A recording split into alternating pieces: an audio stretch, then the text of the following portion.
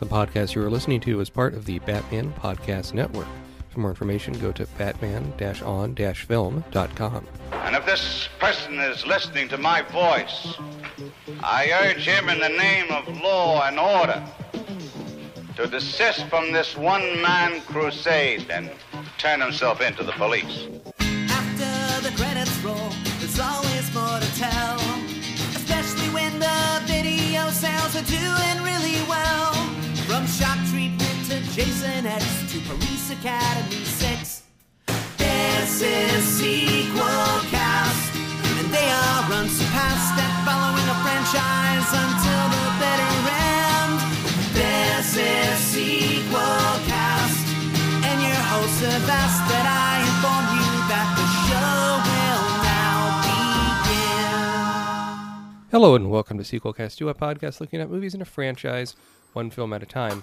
I'm your host, Matt Bradley Shergi, and with me is William Thrasher. We're not going to bulldoze these hills. We're going to work with the land. I'm going to tell you something, Padley. We're in for a Death Wish. Yeah, we're looking That's at right, Death Wish, Padley. the original, 1974. Anytime I try to imitate Charles Bronson in Death Wish, it sounds a little bit like Bob Dylan. I don't know why that is. That would be Bob Dylan presents the love theme from Death Wish. Mine veers too closely to the Hank Azaria Charles Bronson imitation. Wasn't there a Simpsons gag where it was a planet full of Charles Bronsons? Oh no, they were gonna go take a holiday to Branson, Missouri to see Yakov Smirnoff, and they ended up getting the wrong tickets, and they went to Bronson, Missouri, and it was just a town where everyone, including the babies, were Charles Bronson. Yeah, I have an uncle that looks a little bit like Charles Bronson because of his mustache and the large forehead, and so I always think of him when I'm watching Death Wish, and it's a bit strange. So this came out in 1974, the original based off the book Death Wish by Brian Garfield, no relation to the cat. Directed by Michael Winner, produced by Dino De Laurentiis, Hal Landers, Bobby Roberts, screenplay Wendell Mays, starring Charles Bronson, Hope Lange, Vincent Gardenia, William Redfield, and as we were talking before the show, a lot of people that later became famous are in real bit parts. Christopher Guest is a cop in this. You have Jeff Goldblum as one of the main thugs in the beginning. And there's even a very young Denzel Washington somewhere in here. Music by Herbie Hancock. Cinematography, Arthur J. Ornitz. Edited by Bernard Gribble. This off a budget of $3.7 million. This made around $22 million, according to Box Office Mojo. And I'm looking at the 1974. I only have the access to what looks like, it's just domestic. So U.S. and Canada box office for 1974. Guess where Death Wish placed on here? I'm gonna guess 5th. No, 19th. Huh. But to give you some context, it made more money than the James Bond movie that year, which was Man with the Golden Gun.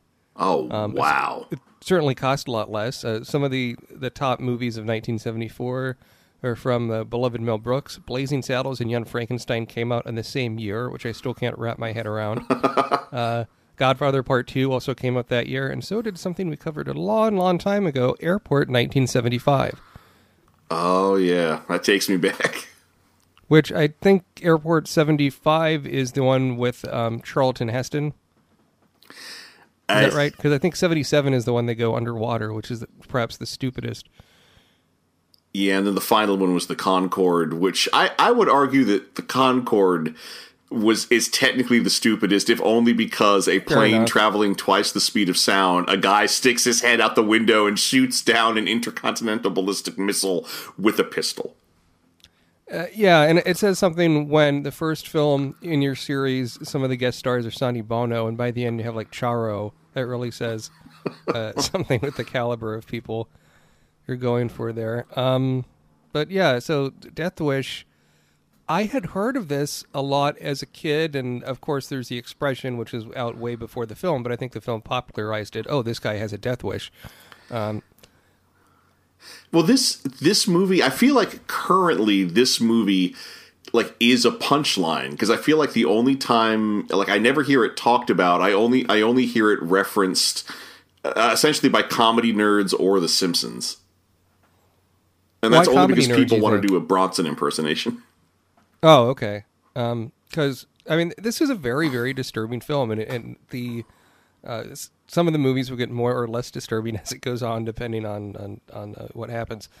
But I did a little bit of reading, at least of a sample of the novel, and in the novel, the main character is an accountant, and it's a lot of interior monologue. It's a more intelligent sort of thing going on, and this one, I mean, Charles Bronson had done a lot of films previously with the director Michael Winner, including things like Chateau's Land, which he played a half Native American, and something like The Mechanic, which was remade not too long ago with Jason Statham, did a few of those. But so, they eventually went with Charles Bronson for this, but originally they were thinking of actors like Dustin Hoffman or Jack Lemmon. If you were doing The Accountant, I'd say Dustin Hoffman. He could do that kind of meek chartered accountant thing really well. Isn't the concept of Charles Bronson as an architect just as silly? I don't think it's silly. Like, I think within... Okay, well, I'll admit, I don't exactly buy him as an architect, but choosing to make the character an architect, I think, provides an interesting contrast, because what is an architect but a person who builds and creates spaces for living? But then by the end of the movie, Bronson is just purely a destructive force. Yeah, an architect literally is someone who creates. As you said, they're creating places where people live, and then instead he becomes someone that destroys. Had you seen Death Wish before? I might have seen part of this as a kid on TNT or something. I must have seen it because I remembered so many scenes while watching it. So I must have at least seen part of it when I was really young. But this is the first time I remember watching it from beginning to end. Right. It is one of those films where, right off the bat, I was just really blown away by the score by Herbie Hancock, who's a very, very famous jazz musician. It's very moody. It's very creepy. It does this weird sort of like noodling around, almost acid jazz thing going on sometimes. It really makes it feels as gritty as the movie looks. I wouldn't mind listening to the soundtrack in isolation just to pick all that out. And yet there's a handful of moments where I feel like the soundtrack is trying to play for comedy, but because the way those comedic beats in the soundtrack don't quite jive with the images we're seeing on screen, it only makes things seem more disturbing. So even if that wasn't deliberate, it does work in favor of the film. And one big thing in the film that opens it that's not in the book from what I understand, but I think it's a real smart choice, is you get to see the life of Paul Kersey before his wife and daughter get raped and, in one case, murdered. But you get to see him on vacation with his wife in Hawaii, which I think is a real nice grace note to open the picture on. No, it's a fun little scene, and I remember when the scene of them in Maui, and he's taking photos of her on the beach. When that begins, like my initial thought was, oh, this is so cheesy. But by the end of the scene, I totally bought them as a married couple. I mean, this was a really effective device to get us invested in the characters and their relationship. Even the dialogue where I'm paraphrasing here, but it's something like, he wants to have sex on the beach, and she's like, oh, but the hotel room is just right over there. I remember when we're more civilized now, and he's like, I remember when we weren't. Like, I don't know, it just felt like a real realistic sort of detail, and you get some kind of chemistry between the two, which is really needed for you to care what happens later. Well, in that moment, like the dialogue is playful, and yet there's a scene where where the character of Paul Kersey is talking with his son-in-law, and they effectively have the same conversation but with dark undertones. What do you call us now? Civilized. Well, maybe we shouldn't be. Maybe we're not. Like it's a neat little counterpoint. There are these neat back and forth seated throughout this film. No, the screenplay by Wendell Mays, at least for this film, I think is pretty good, and it plays up the later on you get Vincent Gardenia as the cop who is sort of like pursuing a sort of like the Jean Valjean of the piece, if I'm making a Les Mis comparison, which I suppose I just did. So I mean it's really quite something that you have all that. And Charles Bronson, I I swear I've seen him in some of the westerns or the Dirty Dozen or some of those movies, or Once Upon a Time in the West or some of those things. And I think without a mustache, he always looks really weird. But with the mustache is the Charles Bronson I know and love, and he has a mustache in all the Death Wish films. Well, it's his iconic look. It is, for better or worse. So something that really jumped out. So after that prologue at Maui, we get the opening credits play. Really nice opening credits with that great Herbie Hancock score, and it's just him going through his daily routine, going back to work at the architectural firm with the credits coming by. And something I loved about these opening credits, they effectively do everything with the opening credits they told us not to do in film school. Like, all the opening credits are blocked within the composition of every shot in this way that you would think would be awkward, but it makes you feel like a voyeur. It makes you feel like you're peering through or around the credits to see the intimate details of Bronson's daily routine. Well, and they really filmed this picture in New York, and Charles this Bronson is the didn't want dirty New York. Yeah. I mean, that's important for the context of this movie. Is New York in the 70s, which was before I was born, was apparently a real shithole, and it wasn't really until the when Giuliani came in and Mickey Moused the place up and really cleaned up Times Square to put in the Disney theaters and all those things. It really took a lot out of the character of New York, but also made it more tourist friendly in certain parts. I mean, it's a big city, right? There's places you don't want to go at night. I think if you go Central Park at night by yourself, that's not the best idea. Unless you're a werewolf. True. And there's some pretty good YouTube videos of someone had a Greyhound dog, and they put it in kind of a spider costume. They had it hide in the bushes, and then had it like jump out to surprise people. Lord. In Central Park in the middle of the day, and people were shrieking and so forth. But but yeah. So when this was made, I mean, New York was like the most hated city in America and the most despised city in the world. Like nobody liked New York, and it really comes across in this movie. This movie almost has a grudge against that city. Yeah, and the author Michael Winner is British. And so maybe that's some of it with the way it's shot. But the voyeuristic thing, I'm glad you pointed out, because it's something I like about the way this film is shot. Everything feels voyeuristic. It's these very sort of, nowadays, you'd say it's very simple, stationary shots for the most part, shot composition. And especially when we get, I mean, the beginning of this movie is very, very efficient, sort of law and opening credit sequence aside. Even that, visually is kind of telling the story of Kersey's day job. But within the first 15 minutes, his wife and daughter are raped and murdered, and the other one becomes comatose. And that they do all that so early in the film, I found that quite surprising. I thought they were going to wait for that to happen later and build up the characters a bit more. Well, it's kind of your Robert McKee thing. You want your inciting incident as early in the film as possible. But so that opening scene is difficult to get through on a lot of levels. Well, let's talk about it. I think the way they track her, the criminals track her, is really, really clever.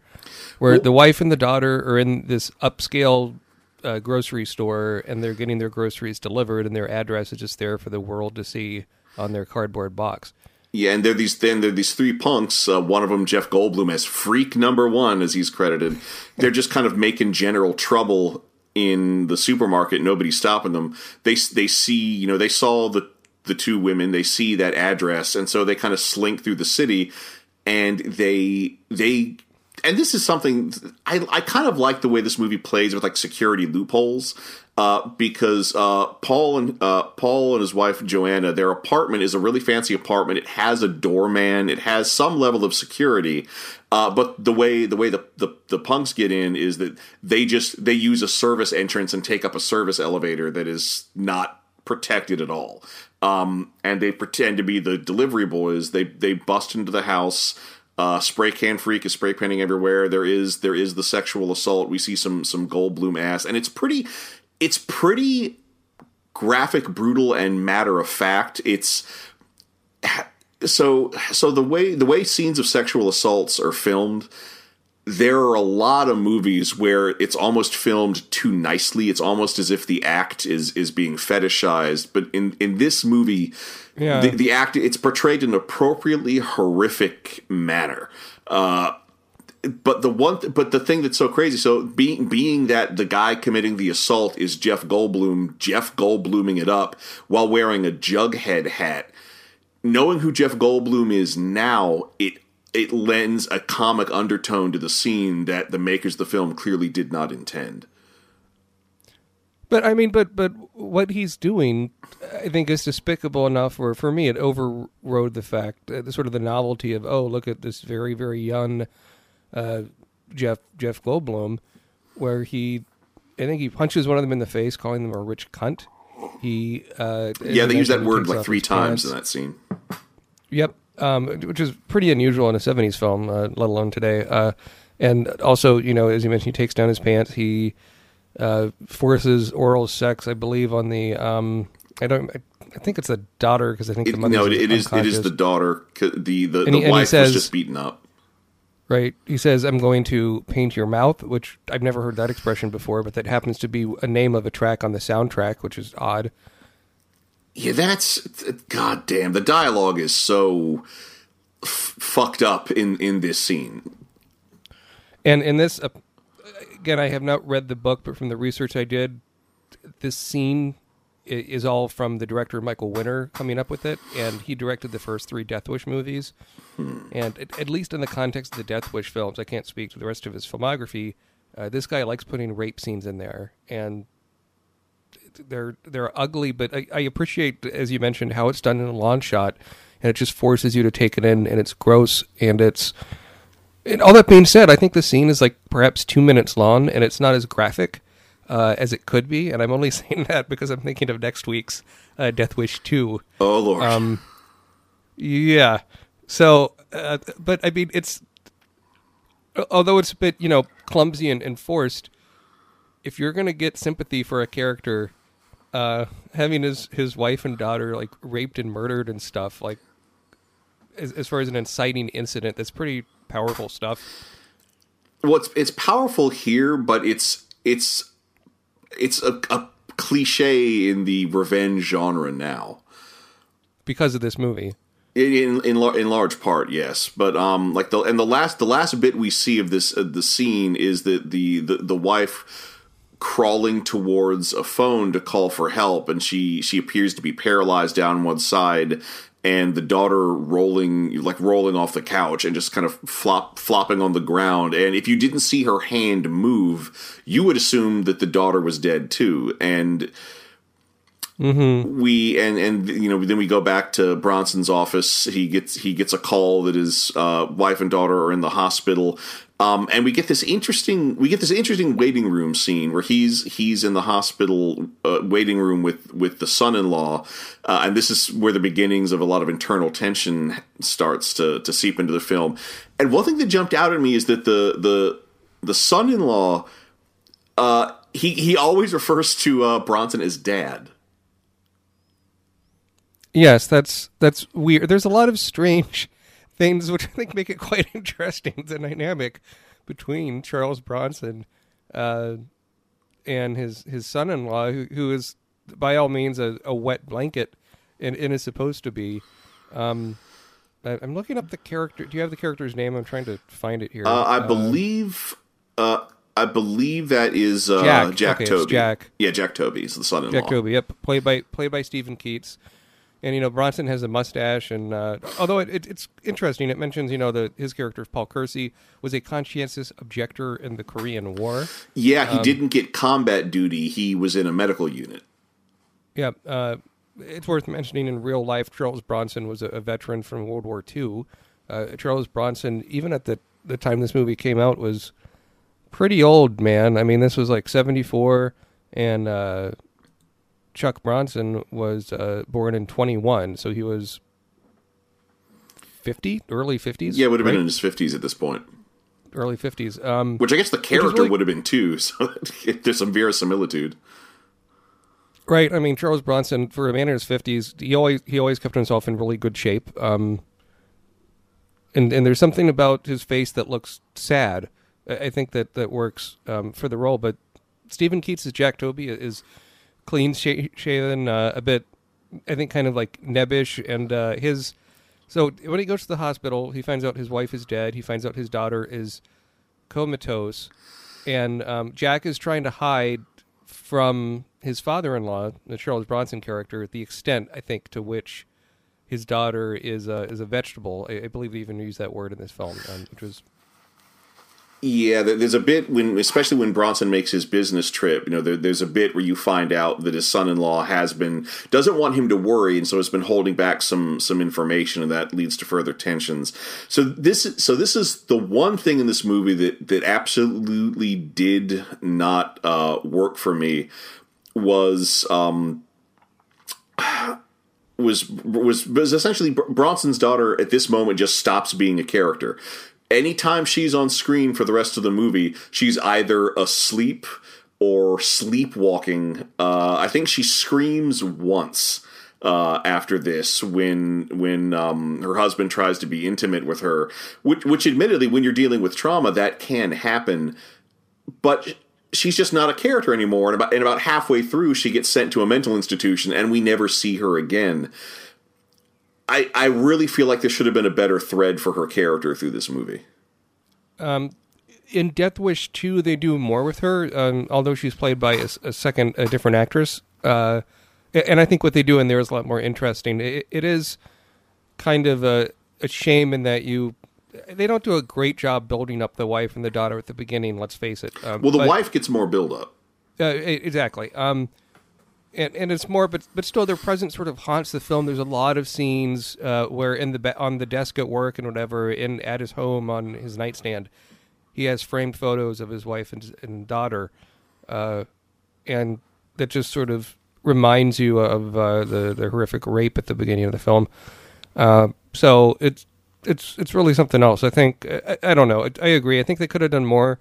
I believe is it. I watched all these movies like back to back, so my mind's a little jumbled. But I think it's in this movie they state that the wife eventually is put into a sort of convent run by nuns. No, do you mean the daughter? Or sorry, the daughter. Yeah, well, the daughter. Yeah, the mental institution she's sent to is a Catholic mental institution, and so yeah, we see a group of nuns ushering her into her room. Mm-hmm. But as you mentioned, they don't really go much beyond an establishing shot or two. Well, it's so funny because that's even seeded because in one of the when that opening credit sequence we see nuns crossing the street. There is nun imagery that goes throughout this movie. Which I guess when it comes down to it, I think this movie does portray women as a bit, with one notable exception, does portray women as a bit too fragile and a bit too sort of saintly and pure. Because again, the only other significant female characters we see are just more nuns. But then we do get much later on in the film, the hat pin lady. I love that scene, but we'll get there when we get there. I want to go back a bit. So after the hospital, Paul Kersey, the character played by Charles Bronson, is a bit shaken up, understandably. And he goes to the funeral, and then he a mugger kind of approaches him in a dark street, and he doesn't have a gun yet, but at home he made a weapon where you take a sock and you fill it with rolls of quarters, which is a classic, like 1930s kind of self-defense. And those goddamn hurt. Yeah. I really like kind of the humanity of the scene where Paul Kersey is making that at home, and then he tries swinging it around, and he like loses his balance. Well, he whacks his hand, and he really reacts to that pain.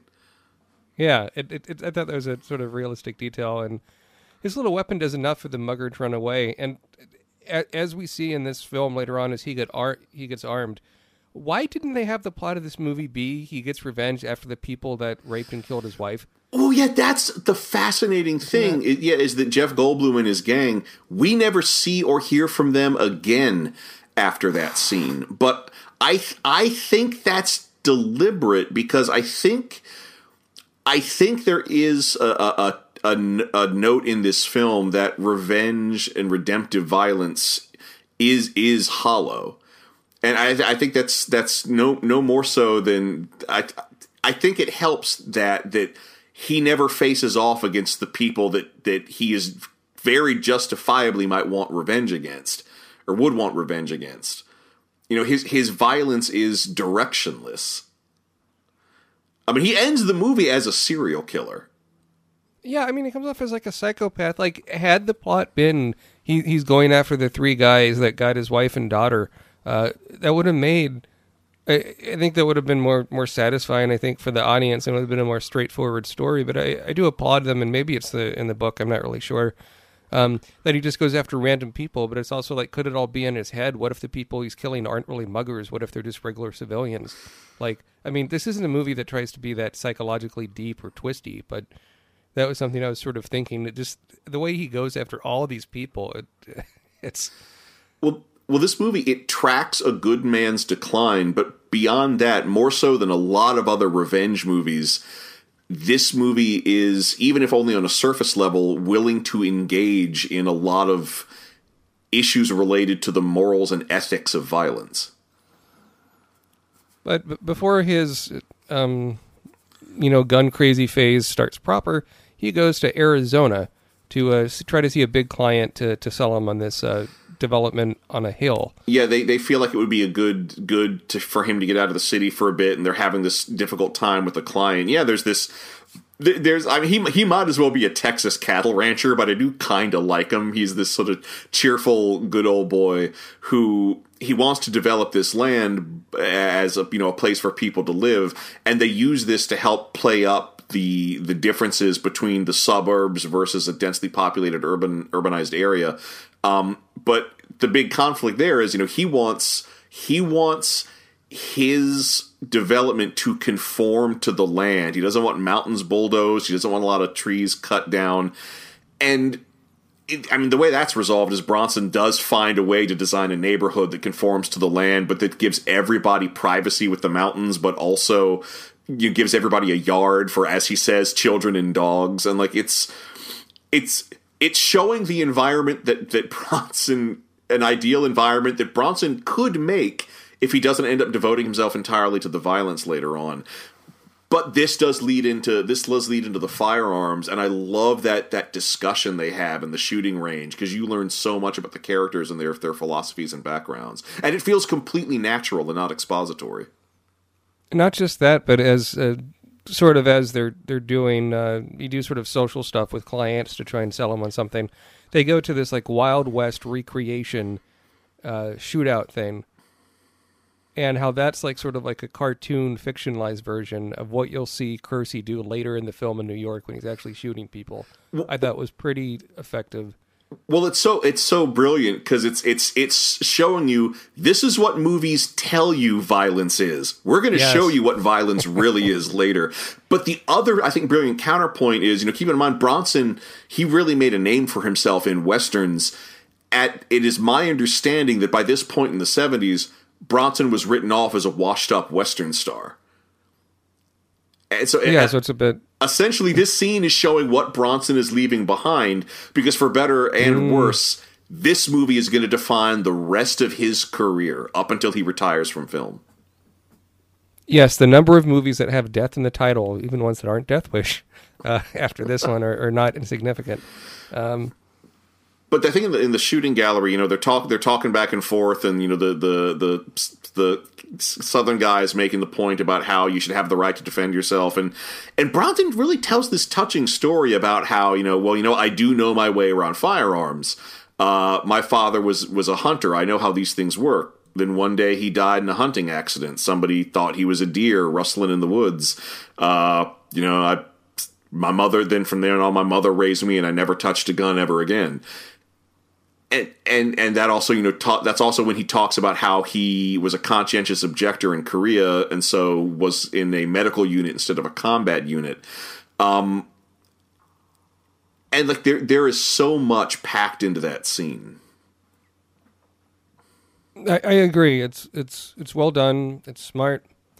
You just get, and as he prepares to go home, the guy he's trying to sell to, Jane Chill, gives him a little gift. I mean, you could never do this today with the airport security being what it is. Well, he even addresses that. He says, "Are you going to check that bag?" Of course. Well, here you go, because he knows he's not going to let it. Even back then, they're not going to let him carry that on the plane. Right, and he goes home. He opens it up, and it's this vintage gun that they were looking at earlier. This revolver with the full cleaning kit in a nice case. And there's a plaque on the case. I could never see what that plaque said, so I don't know if it's just his name or if there's a message engraved on it. I feel like we should have seen that. Right, I'm not sure what that is either. And you know, when Charles Bronson, he sees the gun, he looks at it, and then he has this very nice peacoat jacket that he wears, and he slips the gun in there. Like, you know, as an audience member, exactly what is coming next. Yeah, and he does. You know, someone tries to mug him again, and then he just while he's out in a park late at night, and he just flat out shoots the guy. And that's what gets the ball rolling. From that point on, Bronson spends his nights wandering the streets in different neighborhoods looking for trouble, and when people try to attack him, he just guns them down. Sort of like a real-life Batman, except without the bats. Yeah, a real-life lethal Batman who just murders people. That's right, yeah. Real-life Joker, I don't know what he say, but I think after he shoots the first guy, you have a pretty powerful scene where, in my opinion, where he goes home, and the music is really tense and weird, and he just drops to his knees and vomits. Well, and yeah, he's sickened. He reacts to his first kill pretty intensely. Now, I know a lot of people in the military, and in some of the circles I run in, and I have been told that this is not uncommon. That when you take your first life, your body reacts to it in a very intense way, and so I very much am glad that scene is in this film. Yeah, I think had that scene not been in there, at the end of the day, I do think Death Wish is an exploitation picture. But you have enough notes like that and the stuff with him and the wife at the beginning that it's there's some intelligence here, even though, you know, it's in the later half of the film, Paul Kersey is just killing people left and right. You get the feeling that if he went to a McDonald's and they gave him a raw order, he would shoot the person behind the counter. It gets close to that. I could almost see it, because I guess that's that is the one interesting thing, is that everyone he shoots is someone who is threatening violence or in the process of committing a crime. It is rather interesting that they judge him for that. They don't wait for him to cross a line and kill an innocent person before judging him. Like, I don't think the movie, even though it is in many ways an exploitation film, I don't think the movie approves of the fact that he's killing people even if they're criminals. What if you had a scene where maybe by accident he shoots and kills his son-in-law? Maybe not in this movie, but maybe in the sequel. Yeah. Although I could, you know what? Now that I think about it, though, I could totally see that the son-in-law, like, something happens with the daughter, so the son-in-law comes over, like, in the middle of the night using his key to get into the apartment. He doesn't phone ahead because he wants to say it in person. Bronson assumes it's someone breaking in and just guns him down. Okay, and that, I could see that scene working in this film, but that is not a scene we get. But we do get a lot of stuff with the New York Police Department, and it is fascinating seeing, like, them investigating these murders and what their police work is. And I love that affectation where, like, the head investigator, he has all these respiratory problems. Every scene he has a different respiratory problem. One scene he's sneezing all the time. One scene he's coughing all the time. One scene he's always using an inhaler. One scene he's smoking a cigar constantly. Then he's back to sneezing all the time. He's played by a great actor of stage and screen, Vincent Gardenia, who I know from playing Mr. Mushnick in the 80s musical version of Little Shop of Horrors. Oh, that's right. I mean, he is such a perfect New York type. He's got this great expressive face. He's just got this perfect I live in New York accent. I'll tell you what we're looking for. We are looking for a man with combat training, so a veteran of World War II, Korea, Vietnam. He is really good in this. I could watch a spin-off film that is just him trying to solve a crime. Well, and that you see him do all of this when you go and it's in an age before they were really using computers that much as far as criminal investigations. And so just all the paper piled up on the desk everywhere, and they got the little pieces of yarn connecting everything. It's really neat as they crack down on him.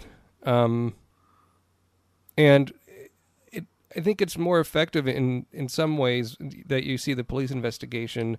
I was reminded a little bit of the relationship you get in the original Rambo film, First Blood, between Rambo and... Troutman? Not Troutman, the one that Paul Dennehy plays. Oh!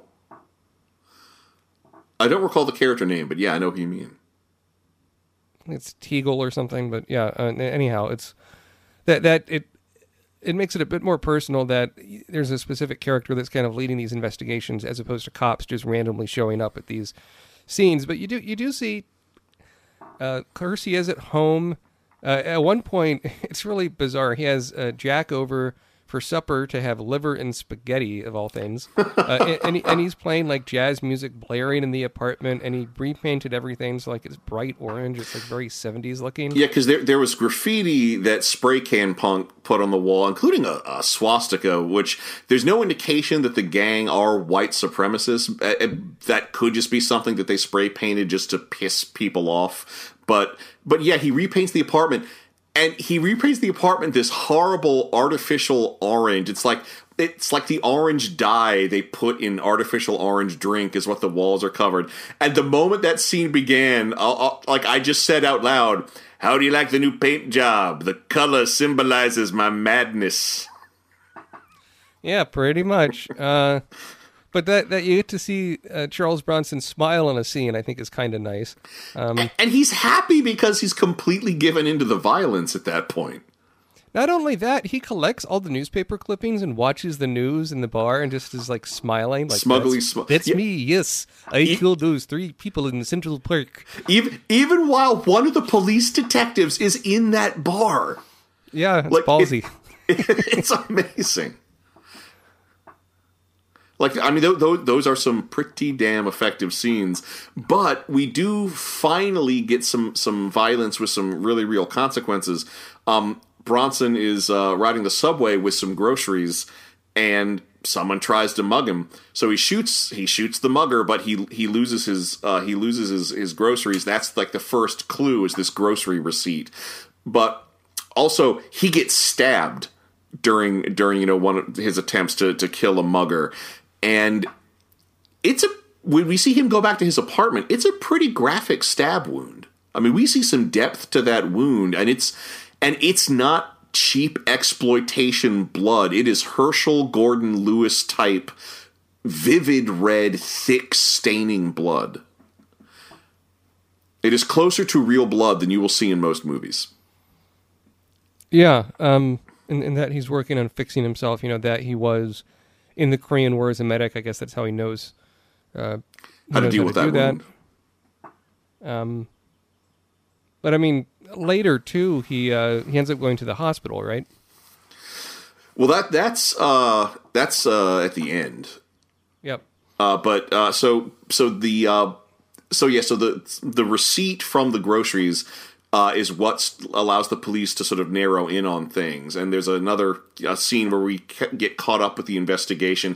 One of the police officers in this scene is smoking a pipe. Like, there's a lot of casual smoking in this movie, but that there's a guy at the meeting smoking a full-on pipe. This is great. It was the 70s. They were smoking all over the place. Oh, yeah. Absolutely. In hospitals. In hospitals? Yeah, in hospitals and airplanes. It was common. Smoking used to be a much bigger thing. But but he's breaking it down that, like, okay, so we've tracked it down, like most of the killings seem to be happening within a certain number of blocks of this grocery store, and like even one of the women officers is pointing out, well, like this many blocks that's about as far as I'm willing to walk for groceries, and like everything kind of lines up, and they kind of they narrow it down, and Bronson fits the profile, except he doesn't have, a criminal record, but they figure they might as well check. So they put Bronson under surveillance. There's a neat scene where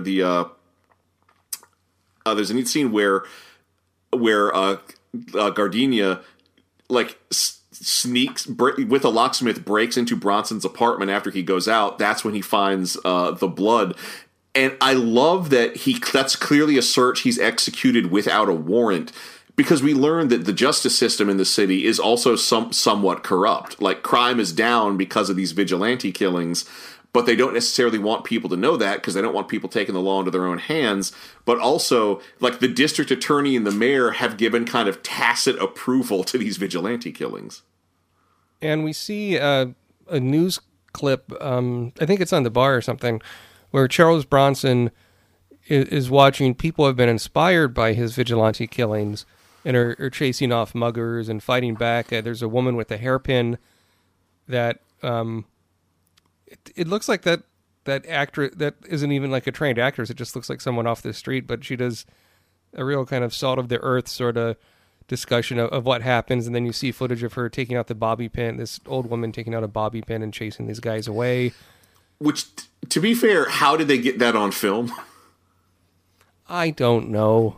It's a movie, but true. But yeah, her whole thing is, well, I've got this old hat pin, and when they tried to mug me, I just pulled out my hat pin and I just started jabbing at them, and everybody is kind of cheering her on, and she just could not be happier that she's on the news telling the story of how she fought off her three assailants.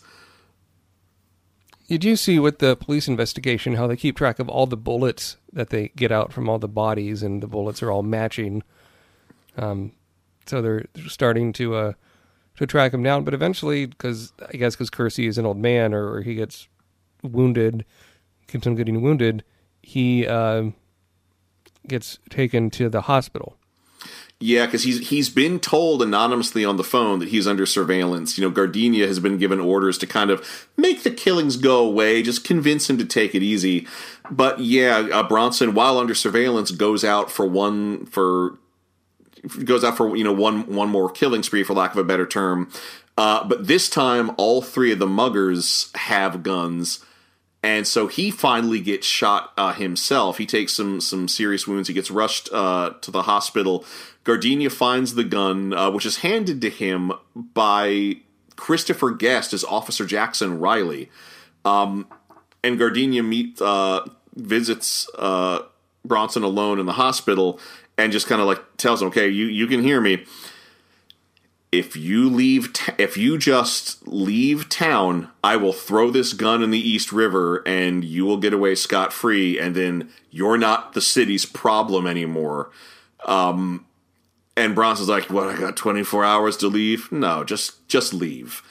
And he takes the deal. The vigilante is never caught, so he's never martyred, which is what Gardenia is really worried about.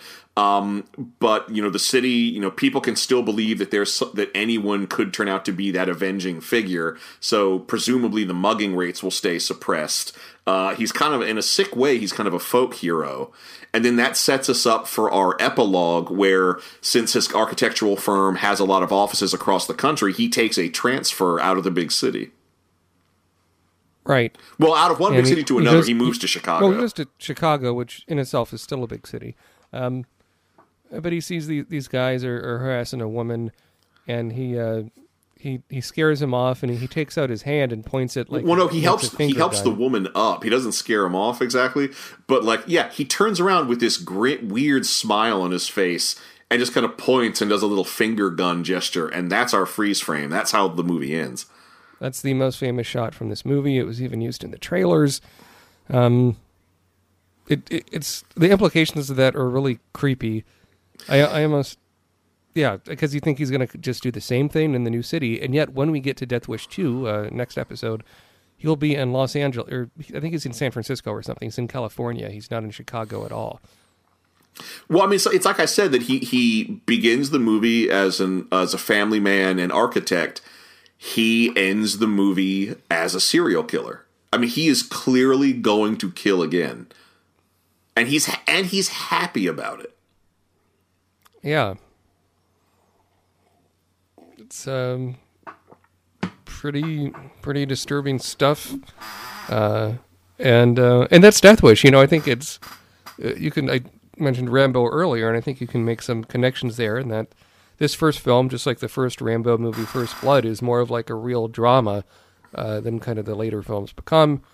Charles Bronson is okay. I don't think he makes or breaks the movie, and you could see what. Had it been sort of a more literate script or something, I could even imagine like a Richard Dreyfuss in this role, maybe. Not at the time. Maybe Richard Dreyfuss in the late 80s. True. Yeah.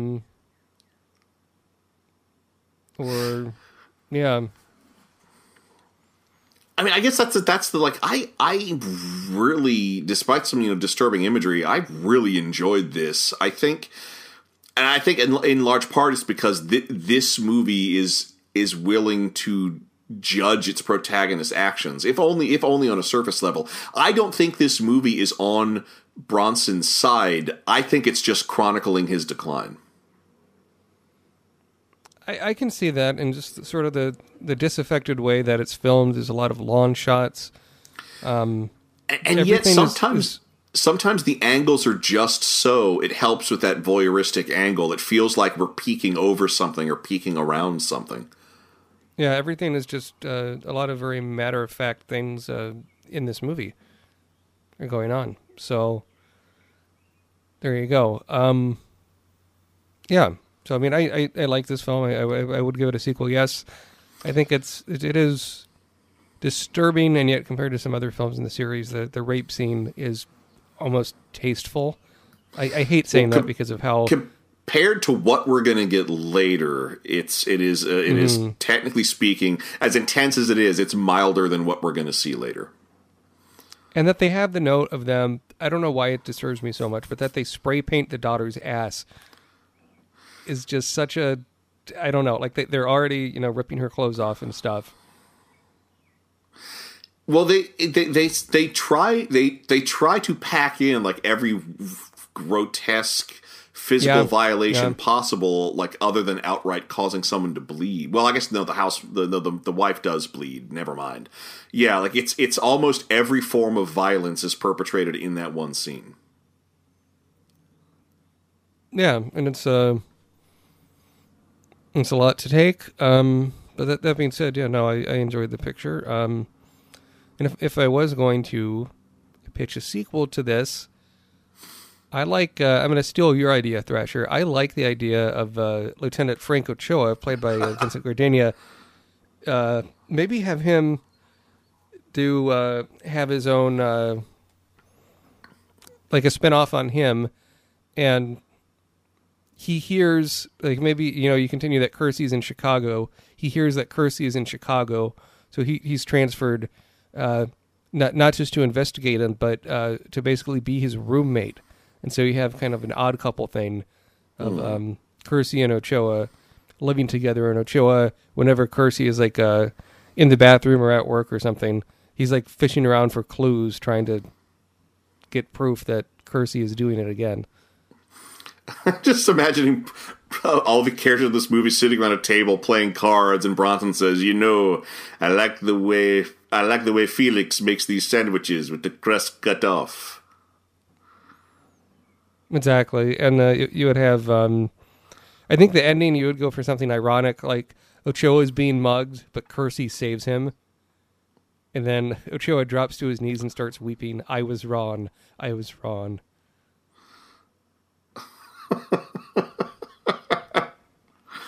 Will that be Death Wish 2, Wish Harder?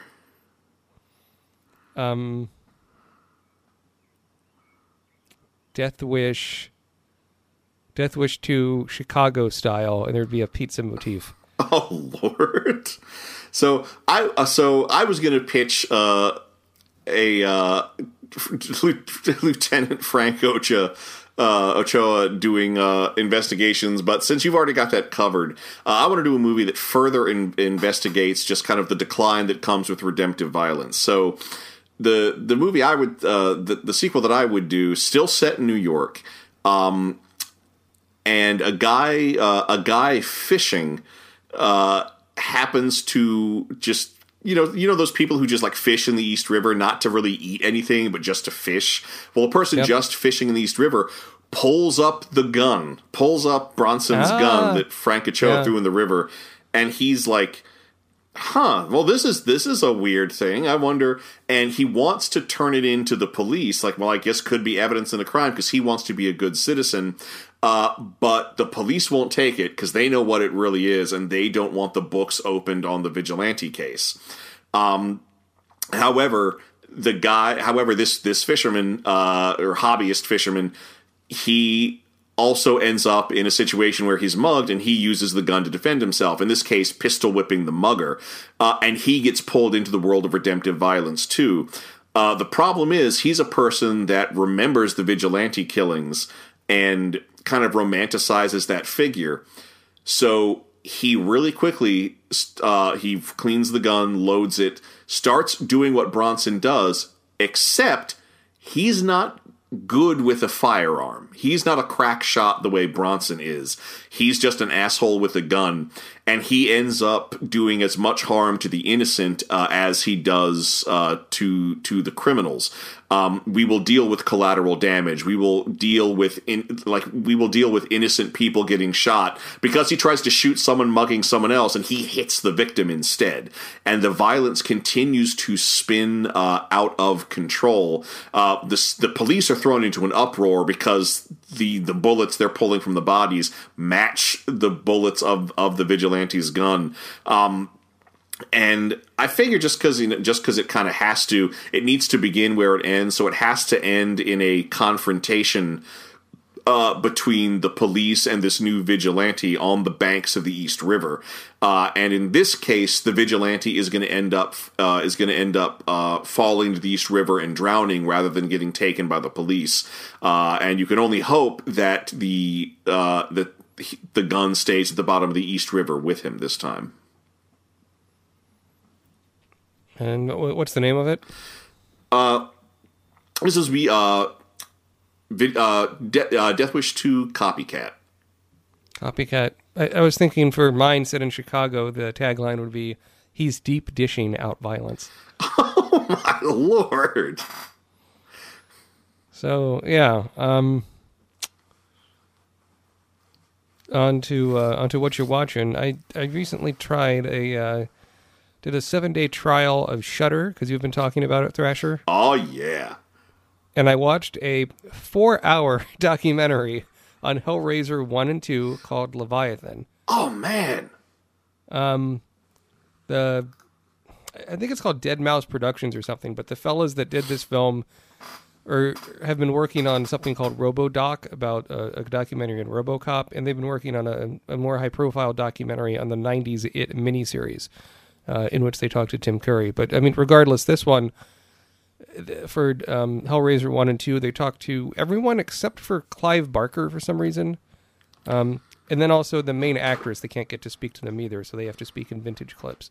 Ashley Lawrence, and that's a bit too bad. But I kind of thought they'd talk about the other sequels, but they only do, like, in the last 10 minutes, they sort of do a funny montage where the people are like, just saying what shit the rest of the sequels are, which I don't necessarily agree with. Well, I guess, like, aside from Doug Bradley, isn't he the only person from the first two films involved in the sequels? It's Peter something or other. The guy that wrote the second film also wrote the third and maybe a draft of the fourth. Who's not Clive Barker, but is one of his friends. And otherwise, they also were mentioning... one thing I thought was very funny is they talked to the actor who plays the evil doctor in Hellraiser 2 Hellbound. I think it's it's not Chalmers. It's something with the CH is the actor's name, or is the character. Anyhow, they talk to him, and he says he had a choice at the time between doing Hellraiser 2 and playing the lead in a production of King John at the Royal Shakespeare Theater. And he chose Hellraiser 2, and he doesn't regret that, because it's a movie people still talk about, and no one talks about that particular production of King John. One of many, I'm sure, from the Royal Theater. But I don't think that would the documentary be worth my time? I think so. I don't think it needs to be like 4.5 hours. But yeah, one thing that's sort of nice is it's split up into 2 parts, and the first part is for the first movie, and the second part's for the second movie. So at least give the first part a try. I think it was pretty neat, and yeah, to see everyone talk about it.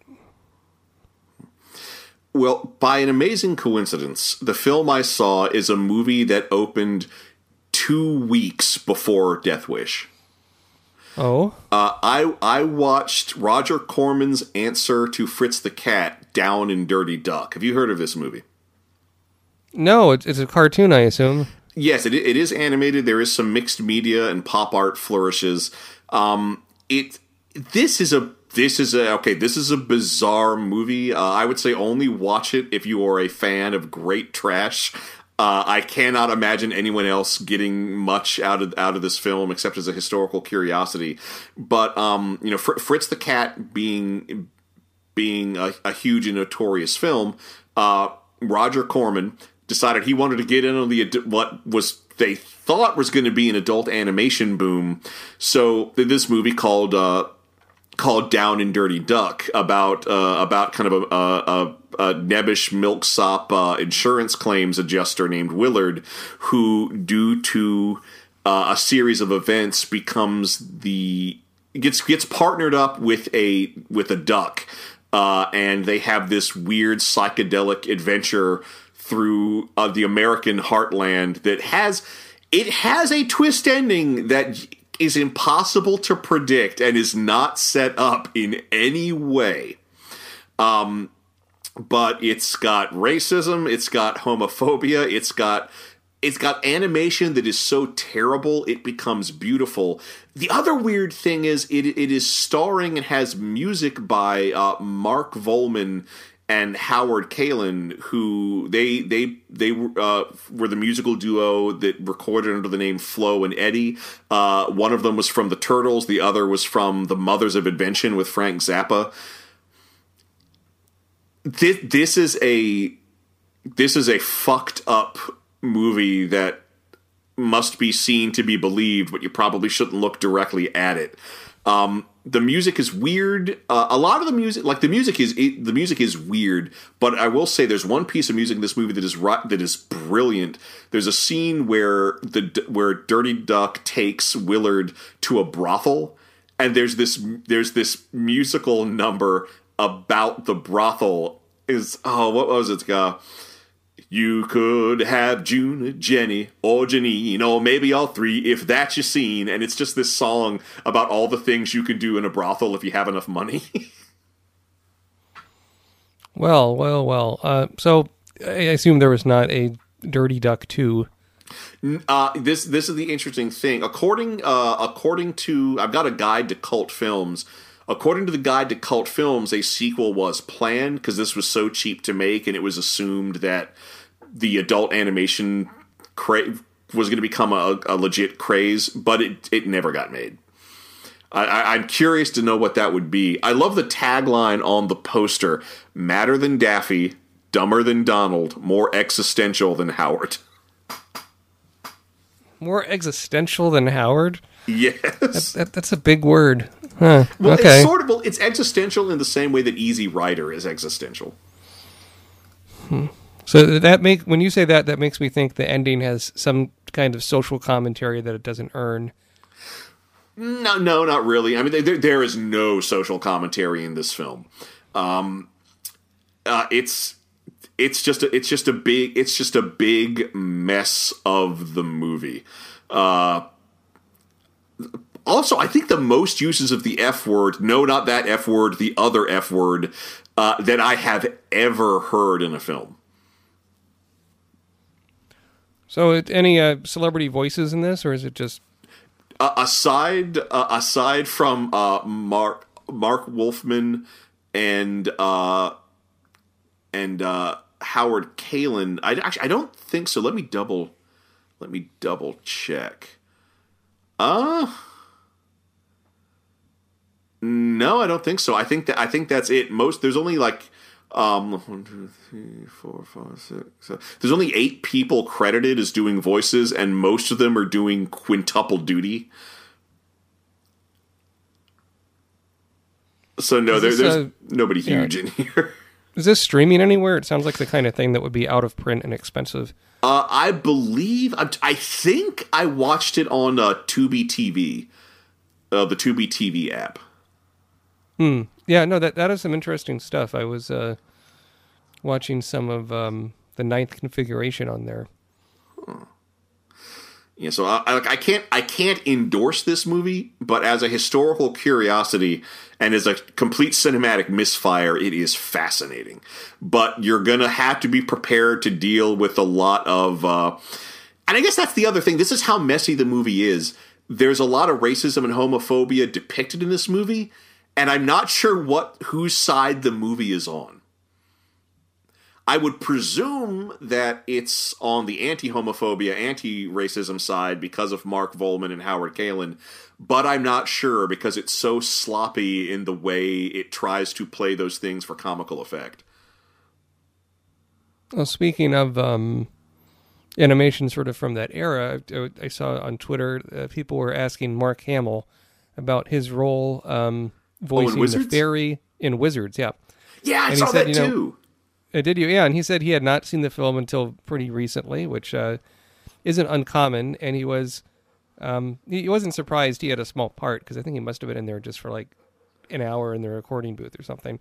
But he also was angry to see, maybe not angry, but annoyed to see his name is misspelled in the end credits. Yeah, I remember that. So there you go. God, and that would have been like when he was still doing, that was in his like pre-Star Wars voice acting days. I could totally see that like that was just a bit part. Like nobody knew he was going to be huge that year. That might have been his first voice acting gig. I know his first voice acting gig was in the Hanna-Barbera I Dream of Jeannie animated series. Oh no! Yeah, in which he sang the theme song. Yeah. It was meant to be a demo track, and then they just used it. You can tell it was meant to be a demo track. It's very, very rough sounding. All right, well, let's do our sequel scene here. Why don't you set the stage, Mr. Thrasher? All right, let me just bring up our dialogue here. Okay, so this scene, early on in the movie, there's a lot of really quick back and forth, casual political discussions, including very early on when Kersey is referred to by one of his coworkers as a real bleeding heart type. So this scene is after, I believe, after Kersey's wife's funeral. This is Kersey talking with his son-in-law, Jack Toby, just kind of about violence. Who would you like to be? I'd like to be Paul Kersey this time. Okay, I guess that means I'm Jack. Okay. So is this at the funeral or after? I believe this is like after. I think this is after. I think they're like in his apartment after the funeral. Oh yeah, because I think this is before Kersey goes back to his own apartment. After the, because it implies he's been staying with his daughter and son-in-law immediately following the assault. Right. So, okay. Nothing to do but cut and run, huh? What else? What about the old American social custom of self-defense? If the police don't defend us, maybe we ought to do it ourselves. We're not pioneers anymore, Dad. What are we, Jack? Well, what do you mean?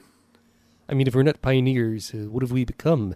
What do you call people who, when they're faced with a condition or fear, do nothing about it? They just run and hide. Civilized? No.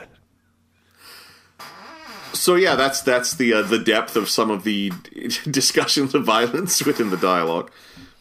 Well, there's even something where I think Kersey's at work, and I think they called him Bleeding Heart, and then he says, like, we should just shoot anyone we see, like, which is what he ends up doing in the film. Like, these counterpoints arguments, they're interesting, but they're not subtle. Well, that's the interesting thing, is that his coworker effectively gets his wish, his death wish, and I kind of wish, and like the closest we get to seeing his coworker react to that is like the coworker kind of like sort of smiles, pointing at the screen. I think when they're bringing the hat pin lady on. Oh no, not the hat pin lady on. When they're the people on the news in the bar are discussing when the police are discussing the investigation into the vigilante killings. Like, all his facial expression seems to communicate is he's interested in the vigilante killings, but it doesn't indicate whether he approves of them or not.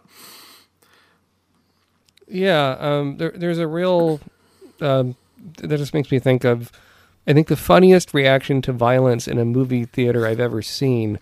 Violence on screen, not real violence. It was years ago. I saw Inglourious Bastards in the theater, and sitting in front of us was a woman, I think in her 60s, so old enough to have been probably maybe a child when World War II was happening.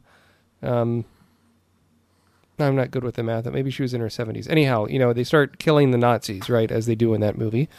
And every time she kills the Nazis, she got so into it, she stood up on her feet and started clapping every time they killed a Nazi.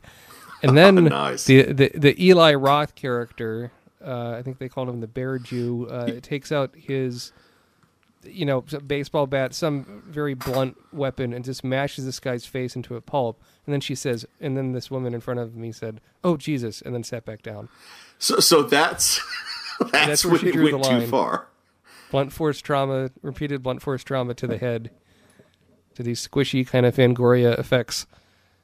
It was a bit too much, but I saw that and like, Oh, and I do want to give credit where credit's due. I forgot to mention this. Down and Dirty Duck was directed by Charles Swenson. He has a very long, interesting career in animation, but people listening, I think there's a decent chance they're going to know him most as the creator of the Cartoon Network series Mike, Lou, and Og. Oh, okay.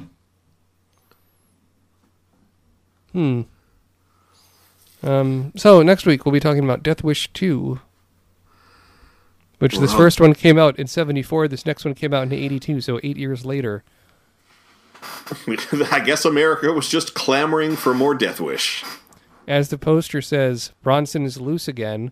The poster also says, when murder and rape invade your home and the cops can't stop it, this man will, his way. Well, that's actually on the poster. Yes. Damn. For Death Wish 2. And in this one, for his look, he has a beanie on, or kind of a skull cap thing going on. So there you go. Well, we'll break down that poster a bit in more detail next week. I would like to point out on the poster for the original Death Wish, it says Vigilante City Style, Judge, Jury, and Executioner. Do you think Death Wish was an inspiration for Judge Dredd? I'm going to say yes, because the original Judge Dredd comics, they are in part a satire of the way violence is portrayed in excessive media. I mean, a big part of the original character premise is, what if police officers were legally empowered to do all the crazy shit that they do in American action movies? Yeah, okay, that makes sense. All right, so you can follow me on Twitter at MATWBT. You can follow me on Twitter at InternetMayor.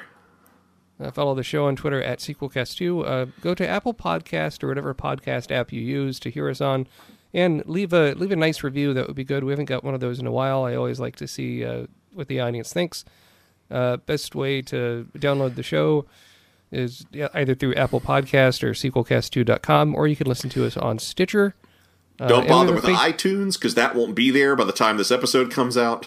Isn't that weird? Although I think all that means... So what Thrasher's speaking about is reportedly Apple, I guess with their next big OS updates, is going to take off iTunes, but instead it'll be more like the phone, I guess, where music is its own app, movies is its own app. People are wondering, is podcast still going to be its own app? Which it has been on the phone for a while, so maybe they'll just make the Mac OS desktop be more similar. Do you have any strong thoughts about that? If I could get like iTunes years ago, it was great that I could do music, that I could rip CDs, I could download music, and I could listen to podcasts on one mostly functioning app. I don't like keeping track of too many programs, so I don't like that I've now got to deal with so many different channels for different audio media.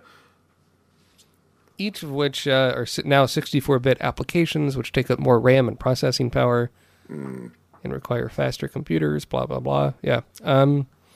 There's been a lot of essays online of people like, well, what happens to all the music I bought in iTunes? I don't think that's really being affected here. They're just more moving, it's more branding, changing the name from one to the other, and as we said, splitting it up into separate applications. But yeah, we will... We'll just have to see what happens. So next week, we'll talk about Death Wish 2 for Sequel Cast 2. This is Matt. And this is Thrasher. Saying, give me your money, honey.